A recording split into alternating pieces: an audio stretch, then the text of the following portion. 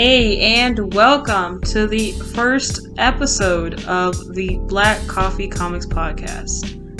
Wow, it's a thing that we're doing now. Yeah. Indeed it is. You know, you have to metaphorically sip coffee as we indulge in the literature and the blonde roast. So, do you even have coffee in your cup at this point? hell no. You don't even have coffee in your cup. Hold on. 10 seconds. I'll grab coffee. Are we actually grabbing coffee? I will actually grab coffee. It is very much deserved. The authenticity is what's necessary. They need to know that we're actually drinking coffee. Because this is, in fact, the Black Coffee Comics Podcast. And I'm taking it black. Do you want sugar? Hell no. Okay. We're taking it black. Okay. That's what she said. Never mind. I'm sorry. So sorry. So sorry. I'm uncultured. Getting demonetized in 3, 2. Oh, goodness. Okay. I appreciate it. Perfect. I got my coffee. You got yours. Hell yeah. Cool. And again, welcome to the Black Coffee Comics Podcast with me, one of your lovely hosts, Black and Culture, and your other lovely host, Space Lloyd 8. You leave the 8 on your name? Oh yeah. I mean, that way it's just easy to be like, oh, if I'm looking for Space Lloyd 8, what do I type in? Where are the other 7 Space Lloyds? You know, there can only be one. So, did you like Invincible? Oh, let me not give spoilers for anybody. Actually, no. Spoilers ahead if you haven't read anything. But, like, you're gonna do, like, the other, and you're gonna do the Invincible. Gosh, what? I feel like that meme. Well, you mean, what it is, like, yeah. Like, really?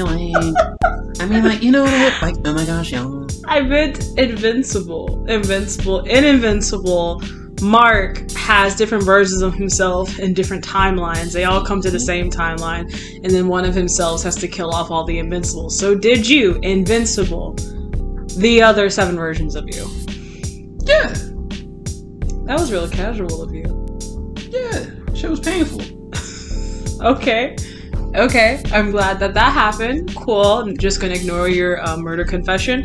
And today... I mean, if I don't leave any bodies, then there's no testimony to be had. I'm pressed. Anywho, this podcast is for us, me and Lloyd, to chit-chat and discuss comics, manga, webtoons, and other things that fall into, like, the sequential art category. Yeah, totally.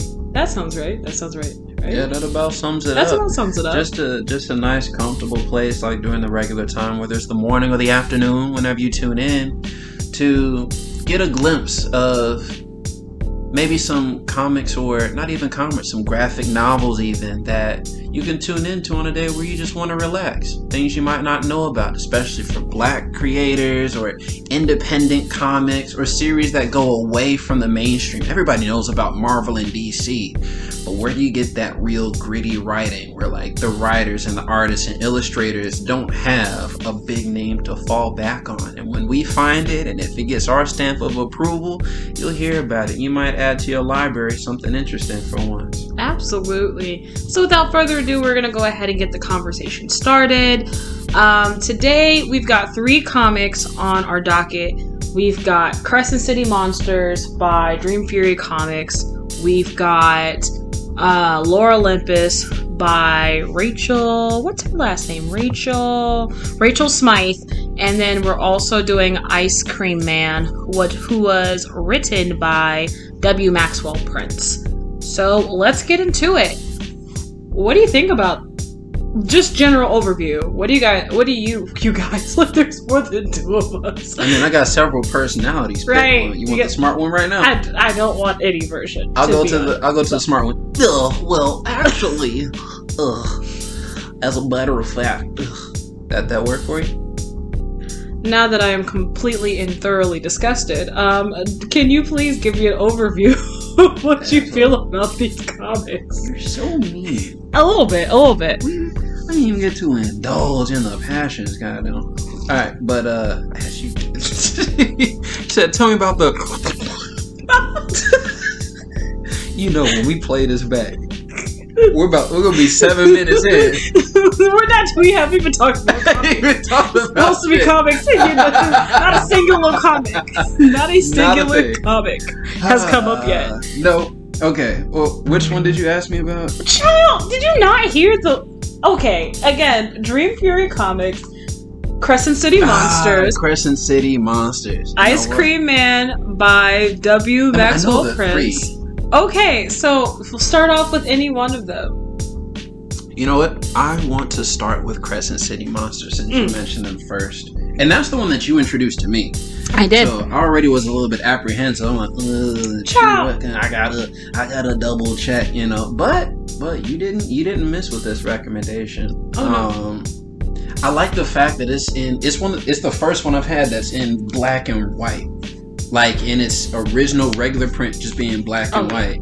Compared to like a 70s or 80s. Because I started off my first time reading comics were like the Marvel old school 60s or 70s ones. Oh yeah, where, Golden Age comics. Yeah, so nice. Yeah.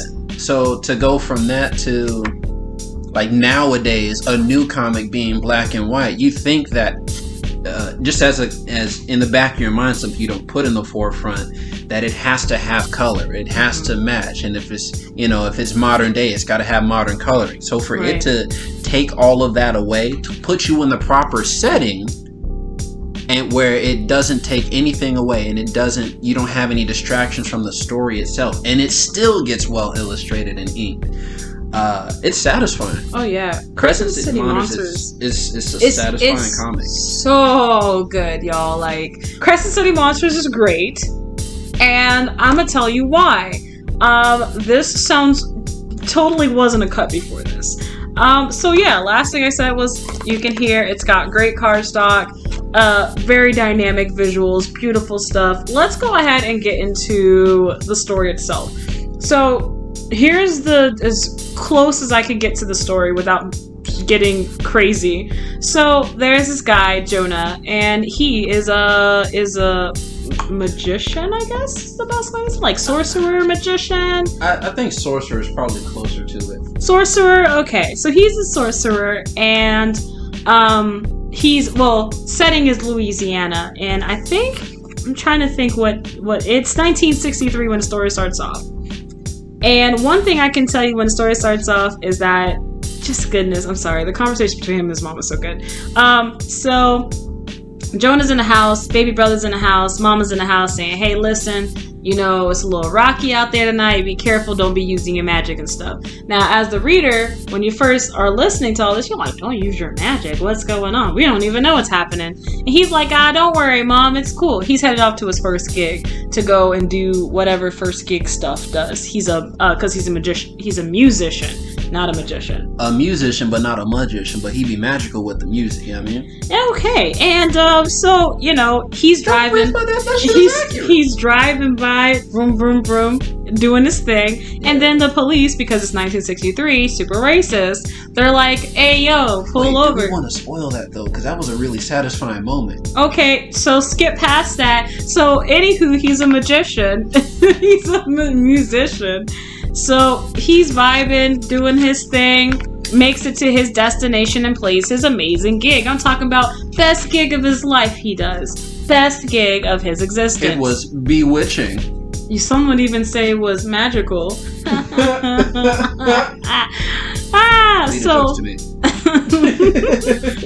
he meets up with his homegirl he absolutely adores. They're just talking and kissing and loving on each other, talking about how much they love each other, and then boom, bam, bamble, this man gets attacked by these little gremlin looking creatures. And he's all like, I'm gonna protect my girl, but it's not like in the superhero way where he doesn't protect her. Nah, like he goes in. He's protecting homegirl. Hell yeah. And then, like, if you watch Attack on Titan, spoiler alert, but really this is like almost 10 years old, so like really get on it. Yeah. That part when Attack on Titan, when Eren gets chomped, and you're like, they couldn't possibly kill off the main character in the first episode. Just like that. They kill off the first character. Yeah, so that's what happens here. And then the rest is going to be history because you should really watch. You should really read Crescent City Monsters. Like, it is so good. Like, and I left out so much. I know that this, if you're like listening, you're like, wow, that was a crazy synopsis. It's a crazy story, man. So good. One thing I've really liked about Crescent City Monsters, aside from like the characters being so amazing, is the way that they draw these characters. I'm sorry, I can't get over this art. Like, these black people look like black people. They look like your mom, they look like your brother, they look like your baby cousin. Like, these are actual black characters. Yeah, you can tell it really caters to, like, it did what everybody hoped Yasuke would do. We're not talking about that. We're not talking about that. No. We can have a level ass ground where it's like, okay, you want to shed light on black culture. You want to have a setting that's mythical, fantastical, but also isn't butcher and just completely, without it being like, oh hell nah, or any other like the typical epithets that you expect from a black character in a successful series. That's very true. So it's completely devoid of that, where you have a good ass story, some good ass action, and you have some stuff that you don't understand, but it doesn't leave it all wild and open. It does. It leaves questions on a similar track, and questions do get answered. The more you read. And it's a series. Crescent City Monsters is a satisfying series to follow, because they have so many black people, but it's not, they have to go through all this trauma to develop. Like, they already start off like, look, I can handle myself. I got this. It's not I'm stuck in the hood and I'm just trying to get out, and then a bullet hits little Jimmy and I'm like, I gotta get back to school. You know, the typical things that we expect to settle for, as this is the only way that black characters can develop. It's really fun to see a black person, whether they're a hero or they bring on Armageddon or whatever the duck. Like, it's real. It is. It's real. So it's solid. Good. It's honestly, Dream Fury did more than go off with the story. They went to the top and they just blew it out the water. I paid respect to Louisiana culture. Yes, like, no respect. I this is not a spoiler, but maybe it is. But I love the fact that you can tell they did research about like actual voodoo. Like, they took the time to understand the actual, what that religion is, or what that belief system, spirituality, what have you. Not trying to be disrespectful, but I'm just trying to cover all my bases there. Like, you could tell they paid respect. One of the hugest things, like, I hear a lot of people who practice or who are in some way associated with voodoo, is the representation of Papa Legba in media. If you've ever seen what's that show, American Horror Story Coven, the portrayal of Papa Legba is actually inaccurate to a lot of people who practice voodoo. Apparently that's supposed to be Baron Samedi. Is that Baron Samedi? Yeah. Baron Samedi, because Samedi is Saturday in French. Correct. So Baron Samedi. And actual Papa Legba is like a completely different character, very, very sweet, just a whole different vibe than Baron Samedi is, and you can tell that they paid attention to that. They went in the way that spells and magic are done doesn't seem unnatural. One thing I love about like magical stories is I like when magical stories are real or based in realism. Like, we all know, if you've seen Full Metal Alchemist, like, there's an equal and equivalent exchange, but we often don't see that like in other magic types, or like when things have a magic system. That's true. Right. That's like, magic just happens, but just with anything, like, if you're an athlete, you have to train for it. Like, you have to give something. Right. If you're a singer, you have to give something to give that. Like, you can get fatigued. Here, the magic has consequences, and there are real consequences that are related to the thing that you do, and I love that. I love that about Crescent City. I love the fact that the characters feel grounded as much as they do fantastical. I like that the story, while it's confusing and complex, is also, oddly enough, digestible and easy to follow.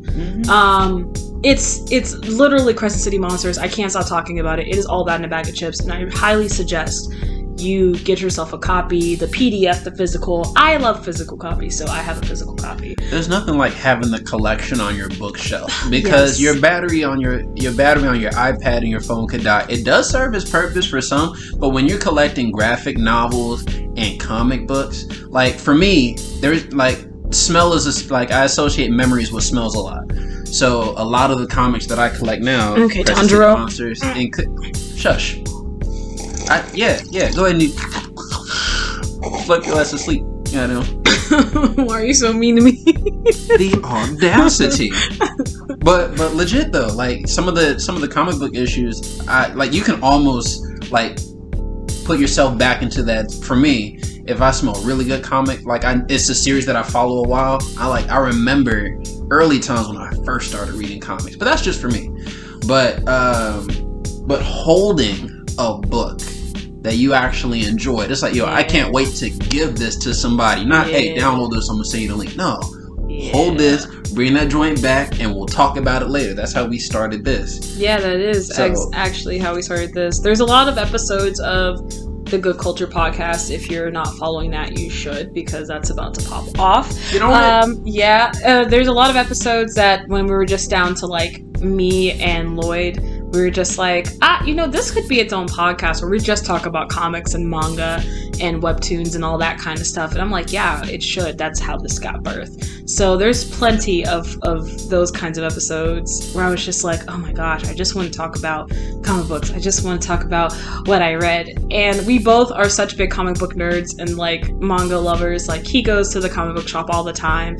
I buy comics online all the time. And I was just like, yo, you've got to read this. And we're always exchanging comics. And I think that's one of the things I've really enjoyed about the Crescent City Monster series, like me reading it on the couch and me being like, oh my god, here. You know what that is? That means it's shareable. Oh, it is shareable. It's a shareable ass comic. It is a shareable comic. Yeah, because you're like, yo, this is great. But then you're like, this is so great. I can't keep it to myself. I gotta get to you, so we gotta talk about this. Like, I need somebody else to be in on the story, so that we can sit here and chop it up. Hell so yes, Crescent City Monsters by Dream Fury Comics. You absolutely have to get on it. Just to take a moment to talk about the people who are actually behind the comics, though. Let's see here. Art by Giancarlo Bernal. I'm sorry if I butchered your name. I know people always say I'm sorry if I butchered your name, but genuinely, I'm sorry if I butchered your name. But yo, as an artist, out of here. You knocked it out the park. Beautiful art. I love everything. You should definitely keep being an artist. You're gonna do it anyway, but you should definitely keep making art. And Newton Give it a try. Where is it? Right there. Oh, Newton Lillebois. Oh wow, you're so articulate. Newton Lillebois, you're an amazing content creator, sir. You absolutely outdid yourself with Crescent City Monsters, and I look forward to whatever projects you have going forward. Again, that is Newton Lillebois as the creator, and the artist was Giancarlo Bernal. Giancarlo. Okay, great. We know that you're cultured. Stupid. Anywho. Sorry, not sorry. I am. But that was Crescent City Monsters. That was like our review, overview, that stuff. Let's move on to our next comic where we talk about Ice Cream Man. Ice Cream Man, again, is written by W. Maxwell Prince, and art is done by Martin Morazzo. Colors by Chris O'Halloran. And there's also a letterer, Good Old Neon, and there are some other cover artists as well. I'll list a link of these people wherever this is posted so you can see all those amazing creators. But Ice Cream Man, it's an Image comic, and it's good. Yeah. It's good. It's good. It's a good anthology. It is. Yeah, it is an anthology. Anthology and comics can be really hit or miss. Because for a lot of, especially since comics are not as, unless it's Marvel or DC, it's not really well pushed. Or even for different, like one of my apprehensions before getting back into comics is this canon or not? Like, if it's a famous one, like everybody reads, Iron Man, Spider-Man, or even Batman, and all these different, like, you have Batman the detective, the Joker that laughs. You don't know which ones are actually applicable or are in canon. So instead of getting all these different variations that don't follow a consistent story, if you're not really invested, you might feel like you're missing out on something or jumping into the middle. I like starting at the beginning of a story. So I can't tell if a story doesn't really apply or if it's not in the timeline. I don't like getting that far into the weeds. So for an anthology, where it's like you're just in this universe, but I guess they coincide, it has to be good to keep my attention. And no, it's attention. I'm joking, but you're definitely right. You go, okay, all right. You gonna have it. Okay, we'll let you have your little moment, even though it is attention, because I intended to say that, goddamn. But the anthology for Ice Cream Man is so. Each individual episode is refreshing because they have totally different formats. Even though it revolves around this overarching theme that you don't even get into until Volume 3. I didn't even give you Volume 3 yet. You didn't give me Volume 3. I've only read Volume 1 and 2. Yeah, some of these are just good. Like, they feel like movies. They're great by themselves. They are so good. They're super solid by themselves. Synopsis, and could give you a little bit more information about Ice Cream Man. Ice Cream Man is a horror anthology. Also, if you wanted to know, I guess Crescent City Monsters is like a horror, kind of horror adjacent, maybe type comic. That's fair. Horror adjacent comic. Yeah, I wouldn't consider it like necessarily horrifying, but it's horror adjacent. I would say it's definitely a graphic novel. Gore. Yeah. Gory. I would say gore more than horror, because horror specifically is like nobody's supposed to win, but it has more of a story to it than typical horror would. Okay, so just to let you know, Crescent City Monsters is like horror adjacent gore. Ice Cream Man is specifically a horror anthology series. However, it's anthology, but everything has a connection to it. I won't spoil the connection because I think that unlike Crescent City Monsters, where you kind of have to like get into the story, I feel like with Ice Cream Man, if I spoil the connection, it kind of takes the fun out of reading it. But essentially, it follows one central figure who is an Ice Cream Man, and he is basically the curator or proctor, or I would say more like the bringer. He's the bringer of these stories upon these different people in their lives. And as you go through each of these anthology pieces, the stories sometimes have connections, the stories sometimes don't have connections. It's all just so good. And also the art style that complements the story. You get to pick up on these little hints, and you get to pick up on these little bits of information about what possibly could be going on in the larger case that is the Ice Cream Man doing whatever Ice Cream Men do in whatever space he's in. It's very vague the way I just explained it, but yeah. You have this, so it puts you in a town. Okay, that's better. And a regular run-of-the-mill town, and it looks very plain. It's a very plain town where it looks like nothing happens, and from issue 1, the first thing that you see is just this regular Ice Cream Man that's just, but he's got that 50s style. It's not like a nowadays in a minivan, probably not even in a uniform. He's almost out. He's pretty out of place if you pay attention from the beginning. Yeah. In this modern comic, it's more modern than he lets on. But that town is his. Like in one instance, you're the one reading it, but he's the narrator. He's the narrator for all of them. Not all of it.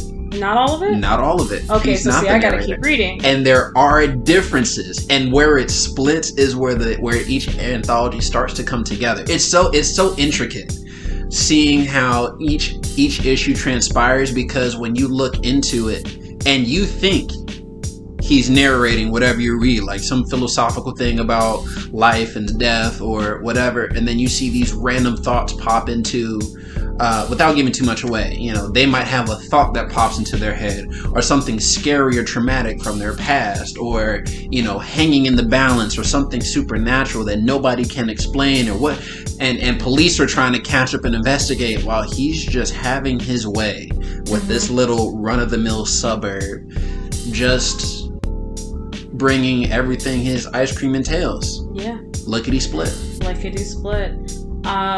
Yeah, that's actually a really good way to frame Ice Cream Man. And one thing I really enjoyed about reading Ice Cream Man was it's each story, well, just letting you know, each story is inspired by a type of ice cream. So like vanilla, Napoleon, it's not Neapolitan. Neapolitan, good job. I call Neapolitan Napoleon ice cream. It's just what it is. I'm short, it's short, it makes sense. But Neapolitan, it's got like raspberry surprise, banana split, like all of these different like stories revolve around the theme of whatever ice cream it is. Which is also kind of interesting because when you read the title, it's almost like, ooh, I wonder what this is going to mean for the story based on this kind of ice cream. Like, it's so fun. I think the art also kind of is a mix between taking like modern art, but also giving it kind of like an old-timey feel almost. Yeah. The art itself almost feels like it's kind of stagnant in time, like you're not exactly sure, you can't place where it is. Gore's top-notch in this comic, by the way. If you're someone who likes like creative kills or interesting like horror moments, definitely Ice Cream Man delivers on that. As far as the writing is concerned, I love the writing. I think it's I typically don't like characters that get too philosophical. It feels almost too pretentious to me. Yeah. But that's not what this is. When he's getting all philosophical and instead of taking you to like your first year of like college entry level psych, it feels a little out there, but also it feels grounded in a way. Like, I don't know the best way to describe it. It almost feels like... I can feel the difference. Because in other things, especially when they get too long-winded in their head, it almost gets annoying when somebody in comics, or especially like every time they do the Grey's Anatomy episodes and she's talking at the beginning and the end, this whole idea that you reach this new coming-of-age enlightening moment with a positive ending. Every time it's an epiphany. Everything is an epiphany. Like, oh, this will allow me to have a brighter day. Sometimes the writing of that philosophical moment just ends with like, and then you die. Or then by the time you realize it, the worms are already feeding off of your body. And you're like, what the hell? What? It's not a happy moment to teach me about studying better? No. Not even that. It's just like, it's almost like that guy that's in your job that like he went to college but only made it to like maybe his junior year, so he never got his degree, but he took 2 years of psych because he wanted to be a psych major, and he's over here spouting off all of this philosophy and this deep, what he thinks is like this super revolutionary like thought process on, oh, okay baby, there is some baby outside that's just crying. I hope this does. If it makes it to the podcast, it just is what it is. Like, it ain't. Yeah, but still, it's just wow. It just said, that baby had lungs. That baby got ice cream from the Ice Cream Man.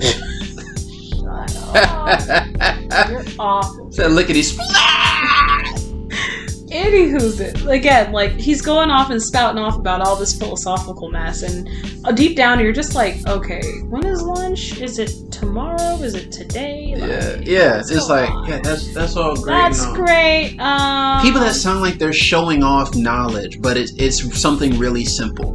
Because there are people that present it like they want to sound intelligent, but all they really wanted to tell you was, you know what, you need to schedule your time. But then they say, you know what, time is just like sugar in a sandwich bag, right? You take it out of the original sugar bag because you can't take too much. You can only have... And you're like, bro, just tell me to manage my time better, right? But there are moments in Ice Cream Man where you won't realize it, but you go from being a narrator to being in the audience. Interesting. And there is a distinction between the two. Okay. And it comes out in some part of the episodes where it's like, by the way, this is horror. And then it walks you right in, and you're already halfway there. You're like, where did this come from? There's that separate. No matter how much you read in the bar, there's fourth wall breaking. Then you're there like, is some fourth wall breaking. oh crap, my bad. Like moments. There's just TLDR as far as the philosophy, like these deep moments. Like the deep moments don't feel tiring. The deep moments are relevant to the story. They do require some thought process to like actually understand what he's saying. And while some of it's kind of nonsensical, other parts of it's really grounded. Like this, like I said, this story just has a way of like being completely unfounded and also being completely in itself at the same time. I'm not trying to make Ice Cream Man sound like some revolutionary comic, but when I mean this comic really does a great job of taking small things and making them grandiose, taking grandiose things and minimizing them in a way that puts it in a whole different perspective for you. And there are moments when you're reading, you're like, oh my god, I did not see that coming. Yeah, Ice Cream Man did it. So it gets 10 out of 10 stars for me. It's so good. Like, definitely would suggest, if you're someone who likes horror anthology, if you're someone who's just looking for something different from like your day-to-day, whatever you normally read, I think Ice Cream Man is a good addition to your shelf. Just again, to talk a little bit more about the story, it's written again by W. Maxwell Prince. Again, I know you're not listening, but if you happen to, great writer, like super amazing writer.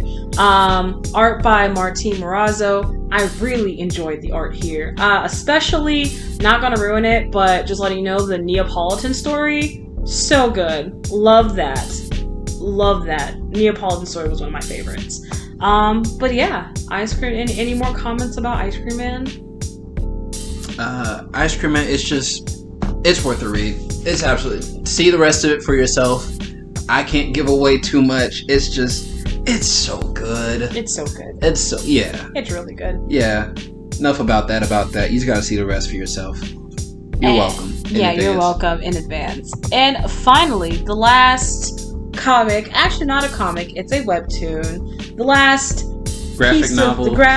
Yeah, well, now it's a comic. It got released as a comic. Yeah, but it's a graphic series. It's a graphic series, and it is the one, the only, the critically acclaimed Lore Olympus by Rachel Smythe.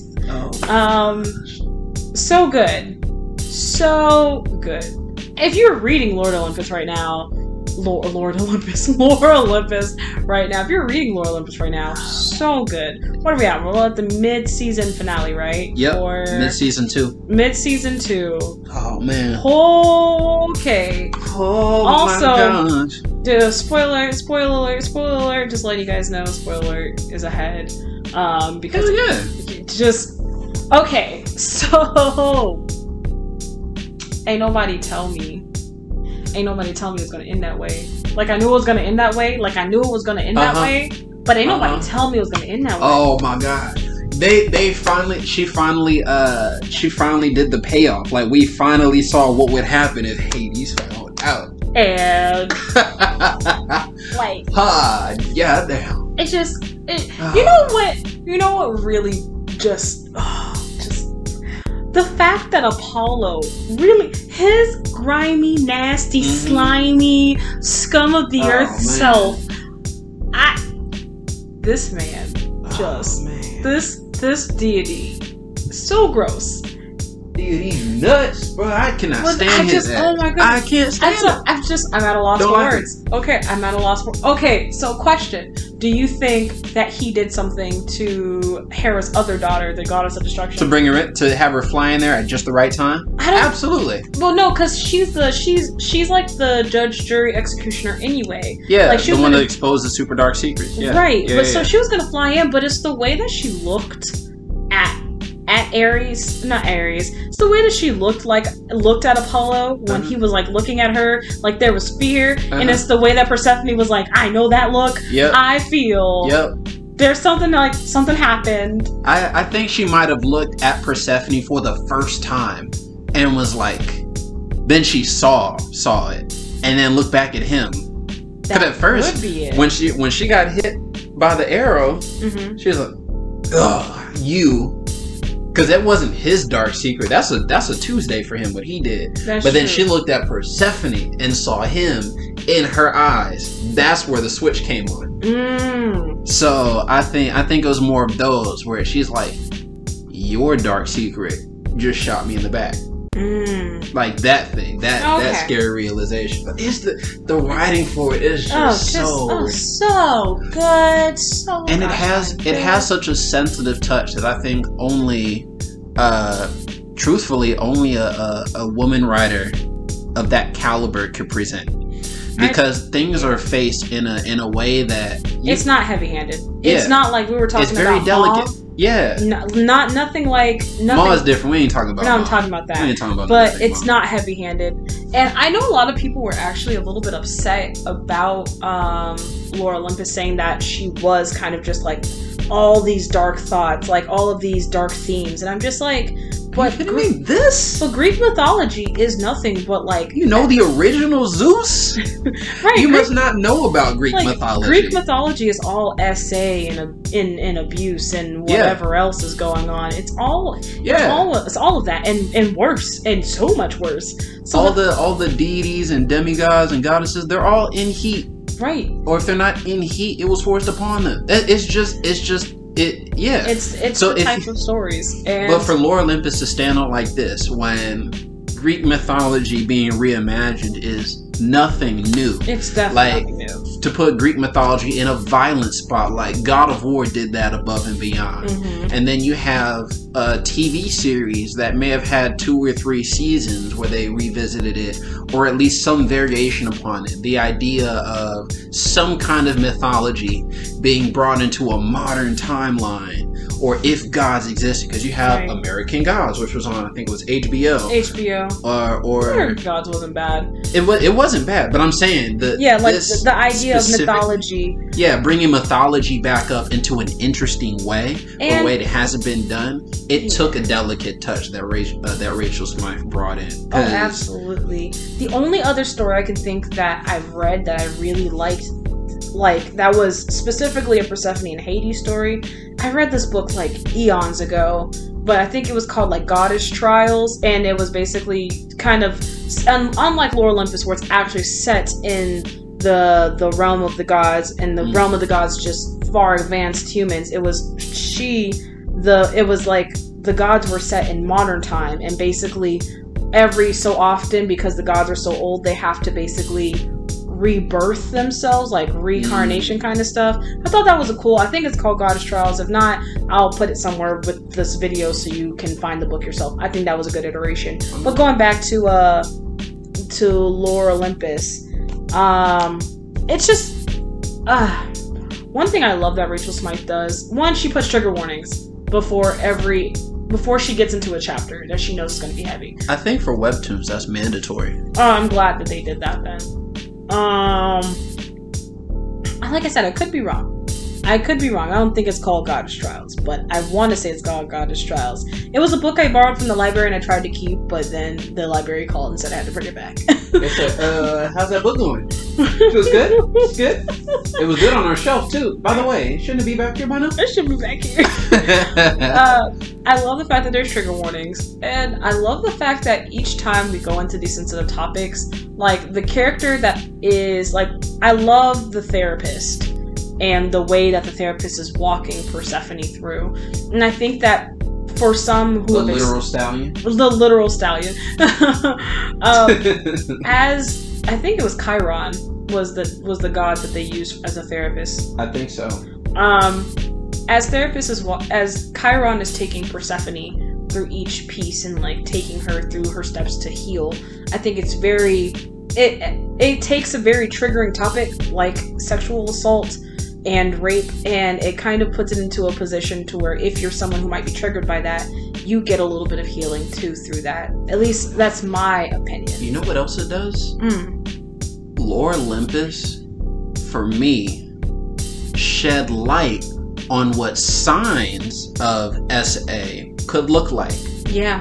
Because through Persephone's responses, you see the thoughts behind her mind, and the type of wording that she uses, and as she tries to unpack everything, you see her endure before she gets to unpacking. So you can recognize some of those signs that are applicable in your life. Right. For people that you may not even know about. Wait, you're using these? Are you sure you're fine? About that one time over when we left the party early, but they were still like. It gives you it kind of gives you some insight. It gives you a realistic vision as how to help people out and reckon. So it's even like not educational, but you can tell some delicate work, or even possibly some past experiences, or just really, really good research into the mind of somebody that's going through it. So people that really connect with it or resonate it may know or have experience, or at least know somebody that has those signs that Persephone goes through. And everybody wants to be the Hades, like, oh, just wait till I find out. Right. Wait till I was waiting for 60 issues to see what happens when he finds out. Absolutely. So like it helps to, if anything, it helps to validate the mind of survivors. I know a lot of people always tell survivors what they should be doing, how they should act, how they should emote, how they should feel. Why don't you just tell them? Why don't you this? Why don't you just do that? And getting to see Persephone go through and emote and go through her different phases, going through her anger, through her despair, through her depression, through her sadness, through her tears, and then as she begins to heal and come out the other side, which, mind you, she never truly actually heals, because wounds like that, as Lore Olympus shows, are so deep. You realize it's not just time. It takes more than time. It takes time plus. It takes time plus to actually begin the process of healing. But you get to see all of that through Persephone. And I think that's such a beautiful and powerful thing that we get to see. Also, Lore Olympus does not shy away from characters being wrong. Mm-hmm. It doesn't dramatize the wrongness that characters do, but nor does it underplay or downplay any of the wrongness that characters do. Like, we all know Apollo was wrong. Period. Point, period, blank. There's no vindication for him. There's no way to wash it away or anything like that. Apollo's just dead ass wrong. We know Apollo was wrong, and there's nothing that Apollo can do to right that. And I love the fact that we get to see Apollo try in every way to right his wrong. That is so wrong that even he knows it's wrong. Mm-hmm. And you get to see his anxiety. Even his mom admitted it was wrong. She's like, I'm trying to set you up. You must have really messed up. And it's like, no, I did everything I can. You must have really messed up. You know what? To the point that the main overarching, there are so many little like mini stories within it. And a unique thing that I've come to realize with Lore Olympus is all of those mini stories become breaks from a heavy side. It's not even like a real side thing, because it's not a story of Persephone and trauma. Mm-hmm. But the breaks, the mental breaks you get are the actual story itself. Mm-hmm. So if of course they have the SA part of the episodes where they have to put the disclaimer, because they're going to talk about that and trauma and PTSD and dealing with those. And then you're like, by the way, there is a whole other story. There is a B plot here. Yeah. There is a B plot. And they without them clashing with each other, like they do kind of weave well. So you see, and it does pay a lot of respect to like the original characters themselves, because Zeus still be hoeing. You know, he's just hoeing with his secretary. Oh, you know what I mean? So they I love the comedy breaks too. Like, oh yeah, I ain't gonna lie to you. One of the funniest moments in that entire like comic series is when they're talking to Poseidon about, when Demeter is talking to Poseidon about his son. Demeter. Demeter is talking to Poseidon about his son that he left in the human realm. It's like, and you ain't paid a lick of child support. Nay. Nay. He's a literal seahorse. He's a seahorse. He's an actual seahorse. Like an actual Forgot seahorse. about that. An actual seahorse. And he just left him in the human realm. And Demeter is just like, you ain't paying no child support. What's going on here? And I thought it was funny. I love that. I love the expression of everyone. Everyone's got some great expressions, like some really fun facial expressions. I love the color palette. I really enjoy the pastel-y colors. I love that the gods aren't like human colored and that the humans are human colored. The gods are all like pastels. I really enjoy that. And human colored, including brown and black. That is true. Human color, including brown and black. I love everything. I think the fashion is top tier too. Like, oh yeah, Persephone bad. First of all, bad. Yes, bad. Badder than bad. Surely a so little bad. good. She a little boo thing. Like, I love her outfit. Let me She chill. do be a little thick though. She do what she does for just because. She do be a little thick. But I just a spring. The lobby spring got down. Oh, stop! I say, stop it.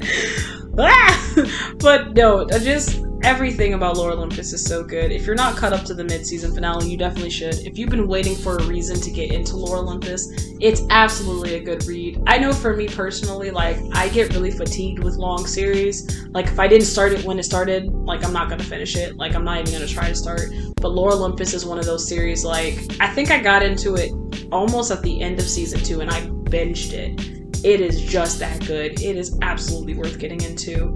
And right now, I think that she's going on a hiatus for almost 4 months. So you literally have 4 months to catch up to the mid-season finale of season 2 before there's going to be more content. It is so good. But yeah, those are my main thoughts. I mean, overall, Lore Olympus is good. I know we just talked about the most current part, but overall, Lore Olympus is such a great story. So diverse. So the beginning of the story really has my heart too. When that first moment when Hades sees Persephone in a nightclub at so and so's party. Can't even think. I think it was either Zeus's or Poseidon's party. It might have been Zeus's. But that moment when Hades sees Persephone, and he goes, "I think she might be more beautiful than Aphrodite." And that moment, like, is just like, what? You said that? You said that out loud with your mouth? With your mouth? Verbally? Like, it was that love at first sight, and just everything from that. And also, I can't wait till we see it, till we actually see it. But that glimpse of Persephone that we see in the tapes, in the VHS tapes, when she becomes the actual goddess of wrath. I don't know when that's coming. I don't know when that's happening. But I'm just letting you know I need it. Yeah. I need it I need it right now. I need it in my hand. And I feel like it's close. I feel like we're on the path. But also there's a subplot about who's trapped in Tartarus. In Tartarus? Wait, because she's trapped on Earth. Her mom. No. And remember, so Hades took her down to go eat the pomegranate. Well, to go see the pomegranate. And he was saying, his dad. Yes.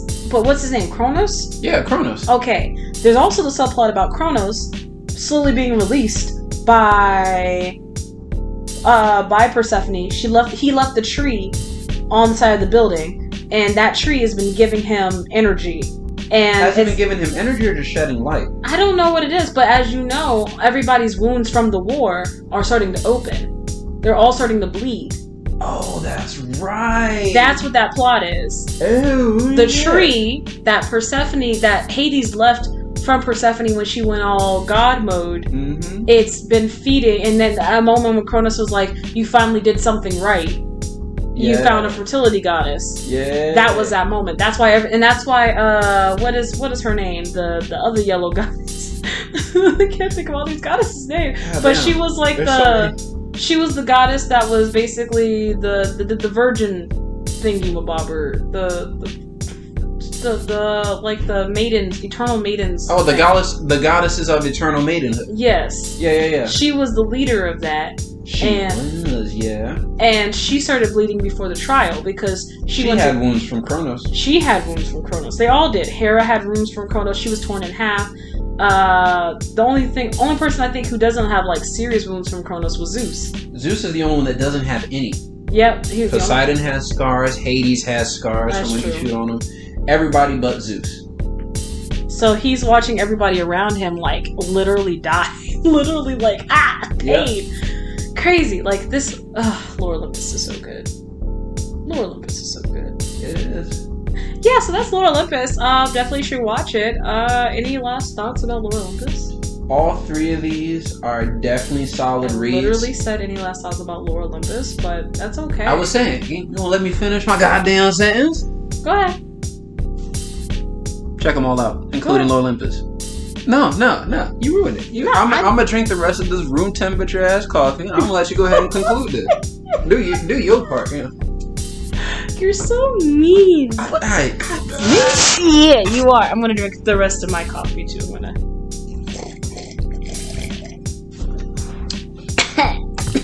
Can't even handle black coffee. What we doing with black coffee? My coffee is actually blonde because I need creamer in order. You hear that? Can't even go for black coffee. Wow. Coffee creamer comics. We're gonna do all K's. We're gonna do 3 K's just to make it more fitting for you.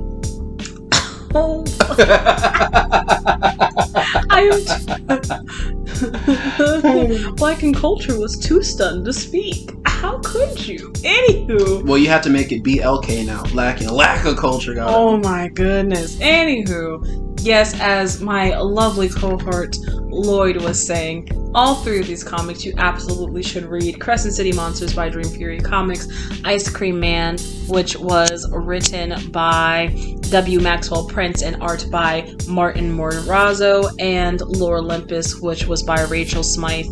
You should give them all looks. They are amazing comics / books / webtoons, and all of them are very much available and accessible to you. Crescent City Monsters you can get off their website. They have a Shopify, and the comics are actually pretty for an indie brand, very, very affordable. It's like $7.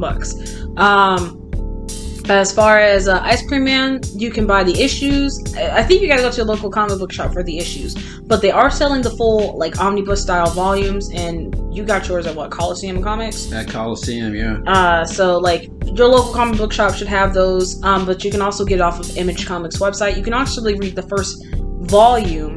The first issue on Image Comics if you go to their website, type in Ice Cream Man. And as far as Lore Olympus, you can just go on Webtoon, read it all there for free up until the mid-season finale. Or if you really are one of those people that has to have the book, like myself, they're actually on sale, both hardcover and paperback, for only $13 and some change. $13 and some change. Or if you were or if you pre-ordered it, you had the pre-order. I think it's also available in like most bookstores. Like it was available in Barnes and Nobles for a pretty decent price. Heck to the yay. So yeah, these books are extremely accessible. You don't have to hunt for them, and you definitely should give them a read. That was a pretty decent episode, if I don't say so myself. What would you say? Yeah. And if you are interested in listening to more of us jibber jabber about whatever comics we like, you definitely can listen to us here on Spotify. Also, these episodes will be going up on YouTube. And to conclude this amazing episode, my name is Ty Black and Culture, and this is my lovely co-host. Oh, Space Lloyd 8. I was trying to build up the suspense. Are you not paying attention? Are you not paying attention? I am most absolutely. I'm trying to close this podcast. Anyway, my name is Space Lloyd 8. And if you're looking for us, where can they find you, friend? Where can they find you? Oh, that's super in the trash. Easy. I'm sorry. Okay, for real? All right, cool. Yeah, we're gonna do that. We're gonna do that today, huh? All right. So you can most certainly not find me where the compost is, because that'd be right next to her character art. Goddamn. You actually spit it out. Serves you right. But it's really easy because I've already said the handle that you can handle. Goddamn. So, and on Twitter, SpaceLoy8. On Instagram, SpaceLoy8, and that's 2 L's. One of them always being taken by my co-host here, but LLOYD 8, SPACELLOYD, the number 8. Your same IQ thing for going down. Yeah, same thing for TikTok as well. Space Lloyd 8, and then for YouTube, I do be streaming and stuff, and especially for D&D whatnot. So Space Lloyd Gaming on YouTube. So you'll see me. You have a Twitch too, right? I do. Twitch.tv/SpaceLoyd8 as well. Dope. If you want to find me online, it is Black and Culture on most... Actually, it is not Black and Culture. I gotta stop saying that. On Instagram, it is Black and Culture Official. On TikTok is just Black and Culture. On YouTube, it is Black and Culture. On Twitter, which I find myself to be pretty funny on Twitter. So if you want to follow me on Twitter, it's Black and Culture 1. And I'm trying to think of anywhere else. Yeah, and wherever else I make content. Or you can just go to my website, because I have one of those. It is blackandculture.card.co. And all of those links will be linked somewhere with this podcast, aka or video, depending on where you're listening. And that concludes the very first episode of Black Coffee Comics. It was absolutely lovely hanging out with y'all, and we'll see you next time. Well, you'll hear from us next time. Yeah, you will. Yeah. Bye. Bye.